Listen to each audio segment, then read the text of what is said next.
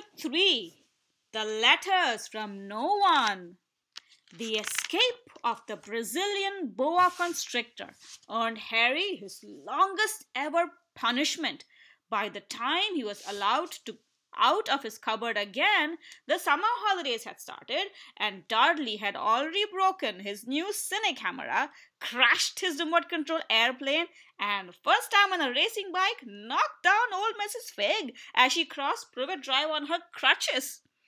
Harry was glad school was over, but there was no escaping Dudley's gang, who visited the house every single day.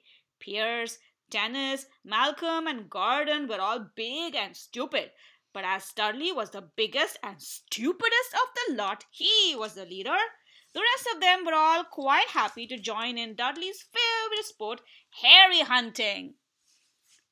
This was why Harry spent as much time as possible out of the house, wandering around and thinking about the end of the holidays, where he could see a tiny ray of hope. When September came, he would be going off to secondary school, and for the first time in his life, he wouldn't be with Dudley.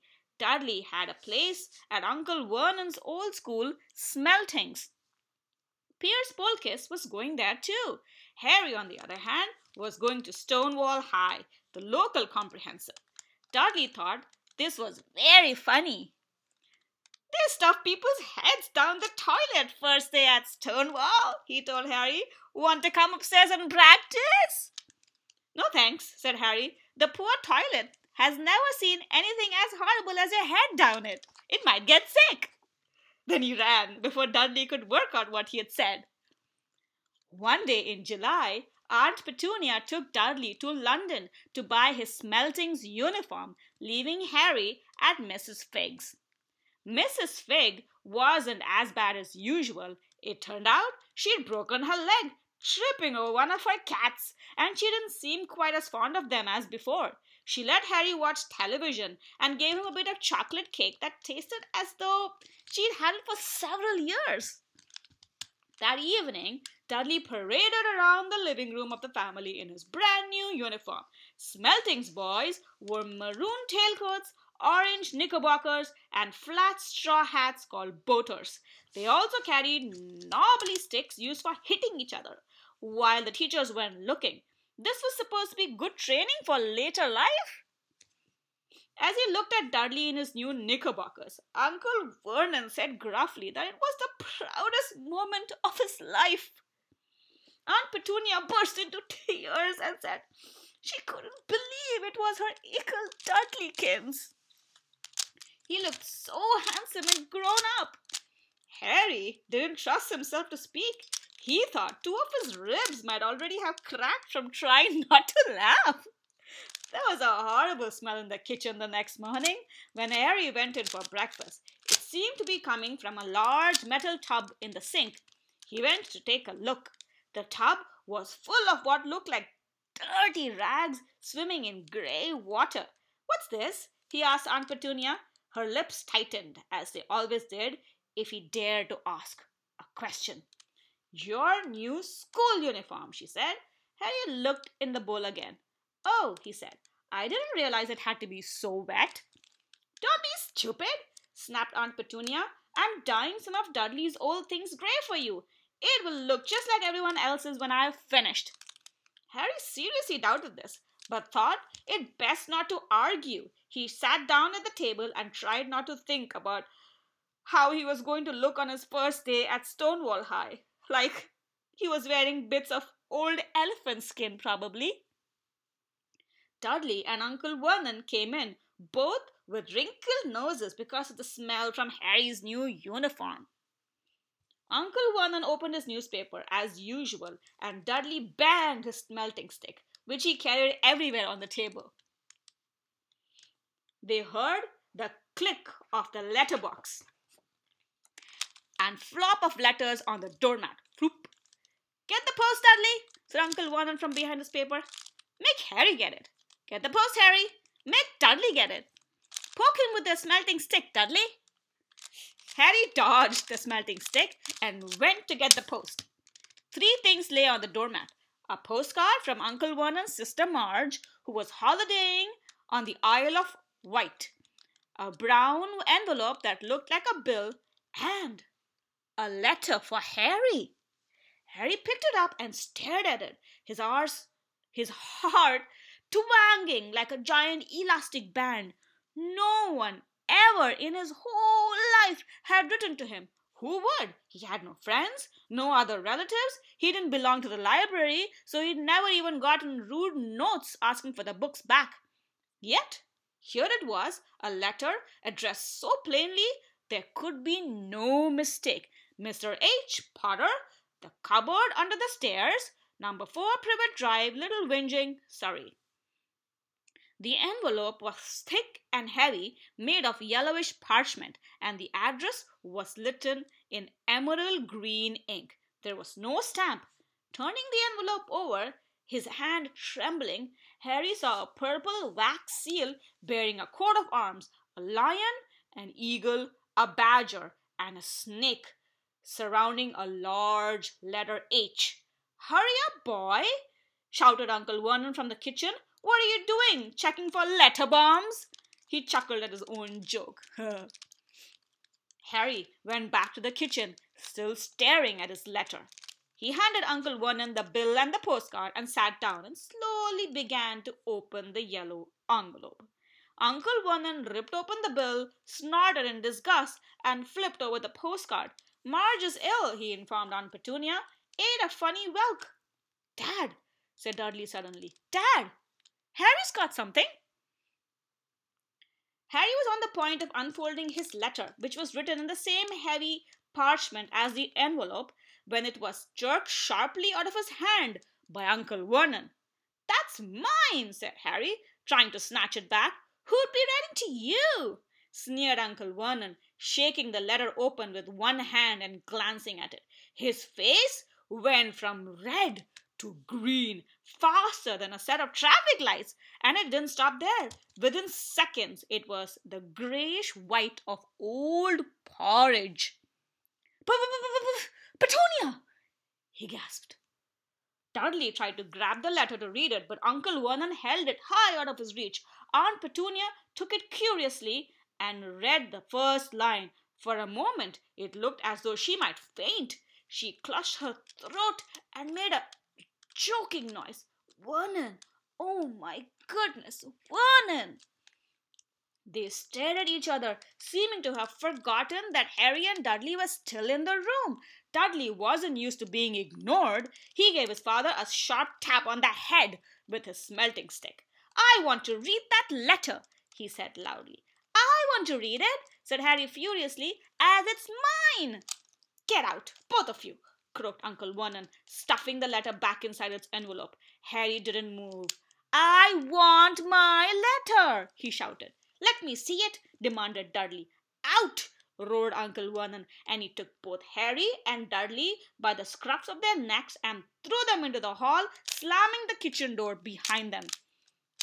Harry and Dudley promptly had a furious but silent fight over who would listen at the keyhole. Dudley won. So Harry, his glasses dangling from one ear, lay flat on his stomach to listen at the crack of the door and the floor. "Vernon," Aunt Petunia was saying in a quivering voice, "look at the address. How could they possibly know where he sleeps? You don't think they're watching the house?" "Watching, spying, might be following us," muttered Uncle Vernon wildly. "But what should we do, Vernon? Should we write back? Tell them we don't want—" Harry could see Uncle Vernon's shiny black shoes pacing up and down the kitchen. "No," he said finally. "No, we'll ignore it. If they don't get an answer, yes, that's best. We won't do anything." "But I'm not having one in the house, Petunia. Didn't we swear when we took him in that we'd stamp out that dangerous nonsense?" That evening, when he got back from work, Uncle Vernon did something he'd never done before. He visited Harry in his cupboard. "Where's my letter?" said Harry, the moment Uncle Vernon had squeezed through the door. "Who's writing to me?" "No one. It was addressed to you by mistake," said Uncle Vernon shortly. "I have burnt it." "It was not a mistake," said Harry angrily. "It had my cupboard on it." "Silence!" yelled Uncle Vernon, and a couple of spiders fell from the ceiling. He took a few deep breaths and then forced his face into a smile, which looked quite painful. Yes, Harry, about this cupboard. Your aunt and I have been thinking. You're really getting a bit big for it. We think it might be nice if you moved into Dudley's second bedroom. Why? Said Harry. Don't ask questions, snapped his uncle. Take the stuff upstairs. Now! The Dursleys' house had 4 bedrooms. One for Uncle Vernon and Aunt Petunia, one for visitors, usually Uncle Vernon and Sister Marge, one where Dudley slept, and one where Dudley kept all the toys and things that wouldn't fit in his first bedroom. It only took Harry one trip upstairs to move everything he owned from the cupboard to his room. He sat down on the bed and stared around him. Nearly everything here was broken. The 1-month-old cine camera was lying on top of a small working tank Dudley had once driven over the next door's dog. In the corner was Dudley's first ever television set, which he'd put his foot through when his favorite program had been cancelled. There was a large bird cage which had once held a parrot that Dudley had swapped at school for a real air rifle and was up on a shelf with the end all bent because Dudley had sat on it. Other shelves were full of books. They were the only things in the room that looked as though they had never been touched. From downstairs came the sound of Dudley bawling at his mother. I don't want him in there. I need that room. Make him get out. Harry sighed and stretched out in the bed. Yesterday, he'd have given anything to be up here. Today, he'd rather be back in his cupboard with that letter up here than up here without it. Next morning at breakfast, everyone was rather quiet. Dudley was in shock. He had screamed, whacked his father with a smelting stick, been sick on purpose, kicked his mother, thrown his tortoise through the greenhouse roof, and he still didn't have his room back. Harry was thinking about this time yesterday and bitterly wishing he'd opened the letter in the hall. Uncle Vernon and Aunt Petunia kept looking at each other darkly. When the post arrived, Uncle Vernon, who seemed to be trying to be nice to Harry, made Dudley go and get it. They heard him banging things with a smelting stick all the way down the hall. Then he shouted, There's another one! Mr. H. Potter, the smallest bedroom, number 4 Privet Drive. With a strangled cry, Uncle Vernon leapt from his seat, ran down the hall, Harry right behind him. Uncle Vernon had to wrestle Dudley to the ground to get the letter from him, which was made difficult by the fact that Harry had grabbed Uncle Vernon round the neck from behind.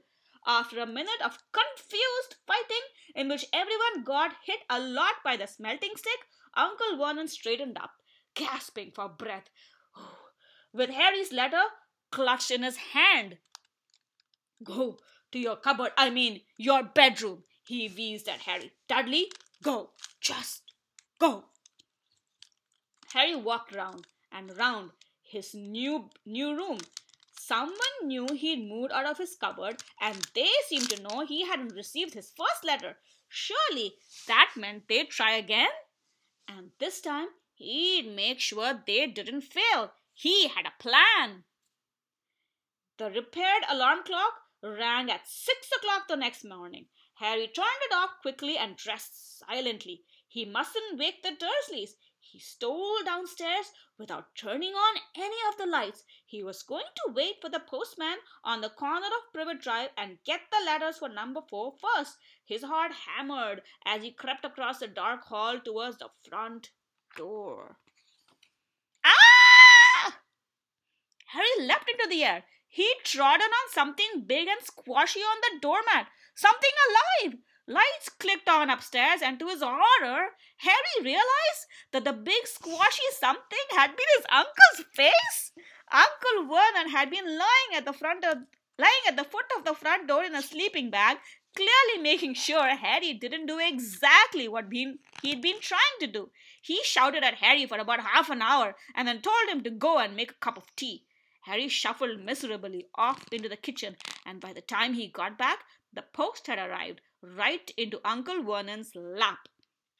Harry could see 3 letters addressed in green ink. I want, he began, but Uncle Vernon was tearing the letters into pieces before his eyes. Uncle Vernon didn't go to work that day. He stayed at home and nailed up the letterbox. See, he explained to Aunt Petunia through a mouthful of names. If they can't deliver them, they'll just give up. I'm not sure that'll work, Vernon. Oh, these people's minds work in strange ways, Petunia. They're not like you and me, said Uncle Vernon, trying to knock the nail with a piece of fruit cake Aunt Petunia had just brought him. On Friday, no fewer than 12 letters arrived for Harry. As they couldn't go through the letterbox, they had been pushed under the door, slotted through the sides, and a few even forced through the small window in the downstairs toilet. Uncle Vernon stayed at home again. After burning all the letters, he got out a hammer and nails and boarded up the cracks around the front and back doors so no one could go out. He hummed tiptoe through the tulips as he worked and jumped at small noises. On Saturday, things began to get out of hand. 24 letters to Harry found their way into the house, rolled up and hidden inside each of the 24 eggs that their very confused milkman had handed Aunt Petunia through the living room window. When Uncle Vernon made furious telephone calls to the post office and the dairy trying to find someone to complain to, Aunt Petunia shredded the letters in her food mixer. Who on earth wants to talk to you this badly? Dudley asked Harry in amazement. On Sunday morning, Uncle Vernon sat down at the breakfast table looking tired and rather ill, but happy. No post on Sundays, he reminded them happily as he spread marmalade on his newspapers. No damn letters today. Something came whizzing down the kitchen chimney as he spoke and caught him sharply in the back of the head. Next moment, 30 or 40 letters came pelting out of the fireplace like bullets. The Dursleys ducked, but Harry leapt into the air trying to catch one. Out! Out! Uncle Vernon seized Harry around the waist and threw him into the hall. When Aunt Petunia and Dudley had run out with their arms over their heads, Uncle Vernon slammed the door shut. They could hear the letters still streaming into the room, bouncing off the walls and floor. That does it, said Uncle Vernon, trying to speak calmly, but pulling great tufts of his mustache at the same time. I want you all back here in 5 minutes, ready to leave. We're going away. Just pack some clothes. No. He looked so dangerous, with half his mustache missing, that no one dared argue. 10 minutes later, they had wrenched their way through the boarded-up doors and were in the car, speeding towards the motorway. Dudley was sniffling in the back seat. His father had hit him around the head for holding them up while he tried to pack his television, video, and computer in a sports bag. They drove, and they drove. Even Aunt Petunia didn't dare ask where they were going. Every now and then, Uncle Vernon would take a sharp turn and drive in the opposite direction for a while. Shake him off, he would mutter whenever he did this. They didn't stop to eat or drink all day. By nightfall, Dudley was howling. He'd never had such a bad day in his life. He was hungry. He missed 5 television programs he'd wanted to see, and he'd never gone so long without blowing up an alien on his computer. Uncle Vernon stopped at last outside a gloomy-looking hotel on the outskirts of a big city. Dudley and Harry shared a room with twin beds and damp, dusty sheets. Dudley snored, but Harry stayed awake, sitting on the windowsill, staring down at the lights of passing cars and wondering. They ate stale cornflakes and cold tinned tomatoes on toast for breakfast next day. They had just finished when the owner of the hotel came over to their table. Excuse me, but is one of you Mr. H. Potter? Only I got about 100 of these at the front desk. She held up the letter so they could read the green ink address. Mr. H. Potter, room 17, Railview Hotel, Cokeworth. Harry made a grab for the letter, but Uncle Vernon knocked his hand out of the way. The woman stared. I'll take them, said Uncle Vernon, standing up quickly and following her from the dining room. Wouldn't it be better just to go home, dear? Said Aunt Petunia, suggesting timidly hours later. But Uncle Vernon didn't seem to hear her. Exactly what he was looking for, none of them knew. He drove them into the middle of a forest, got out, looked around, shook his head, got back in the car, and off they went again. The same thing happened in the middle of a plowed field, halfway across a suspension bridge, and at the top of a multi-story car park. Daddy's gone mad, hasn't he? Dudley asked Aunt Petunia dully late that afternoon. Uncle Vernon had parked at the coast, locked them all inside the car, and disappeared. It started to rain. Great drops beat on the roof of the car. Dudley sniveled. It's Monday, he told his mother. The great Humberto's on tonight. I want to stay somewhere with a television. Monday. This reminded Harry of something. If it was Monday, and you could usually count on Dudley to know the days of the week because of television, then tomorrow, Tuesday, was Harry's 11th birthday. Of course, his birthdays were never exactly fun. Last year, the Dursleys had given him a coat hanger and a pair of Uncle Vernon's old socks. Still, you weren't 11 every day. Uncle Vernon was back, and he was smiling. He was also carrying a long, thin package and didn't answer Aunt Petunia when she asked what he'd brought. Found the perfect place, he said. Come on, everyone out. It was very cold outside the car. Uncle Vernon was pointing at what looked like a large rock way out to the sea. Perched on top of the rock was the most miserable little shack you could imagine. One thing was certain. There was no television in there.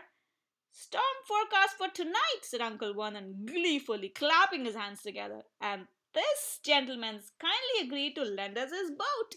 A toothless old man came ambling up to them, pointing with a rather wicked grin at an old rowing boat bobbing in the iron-grey water below them.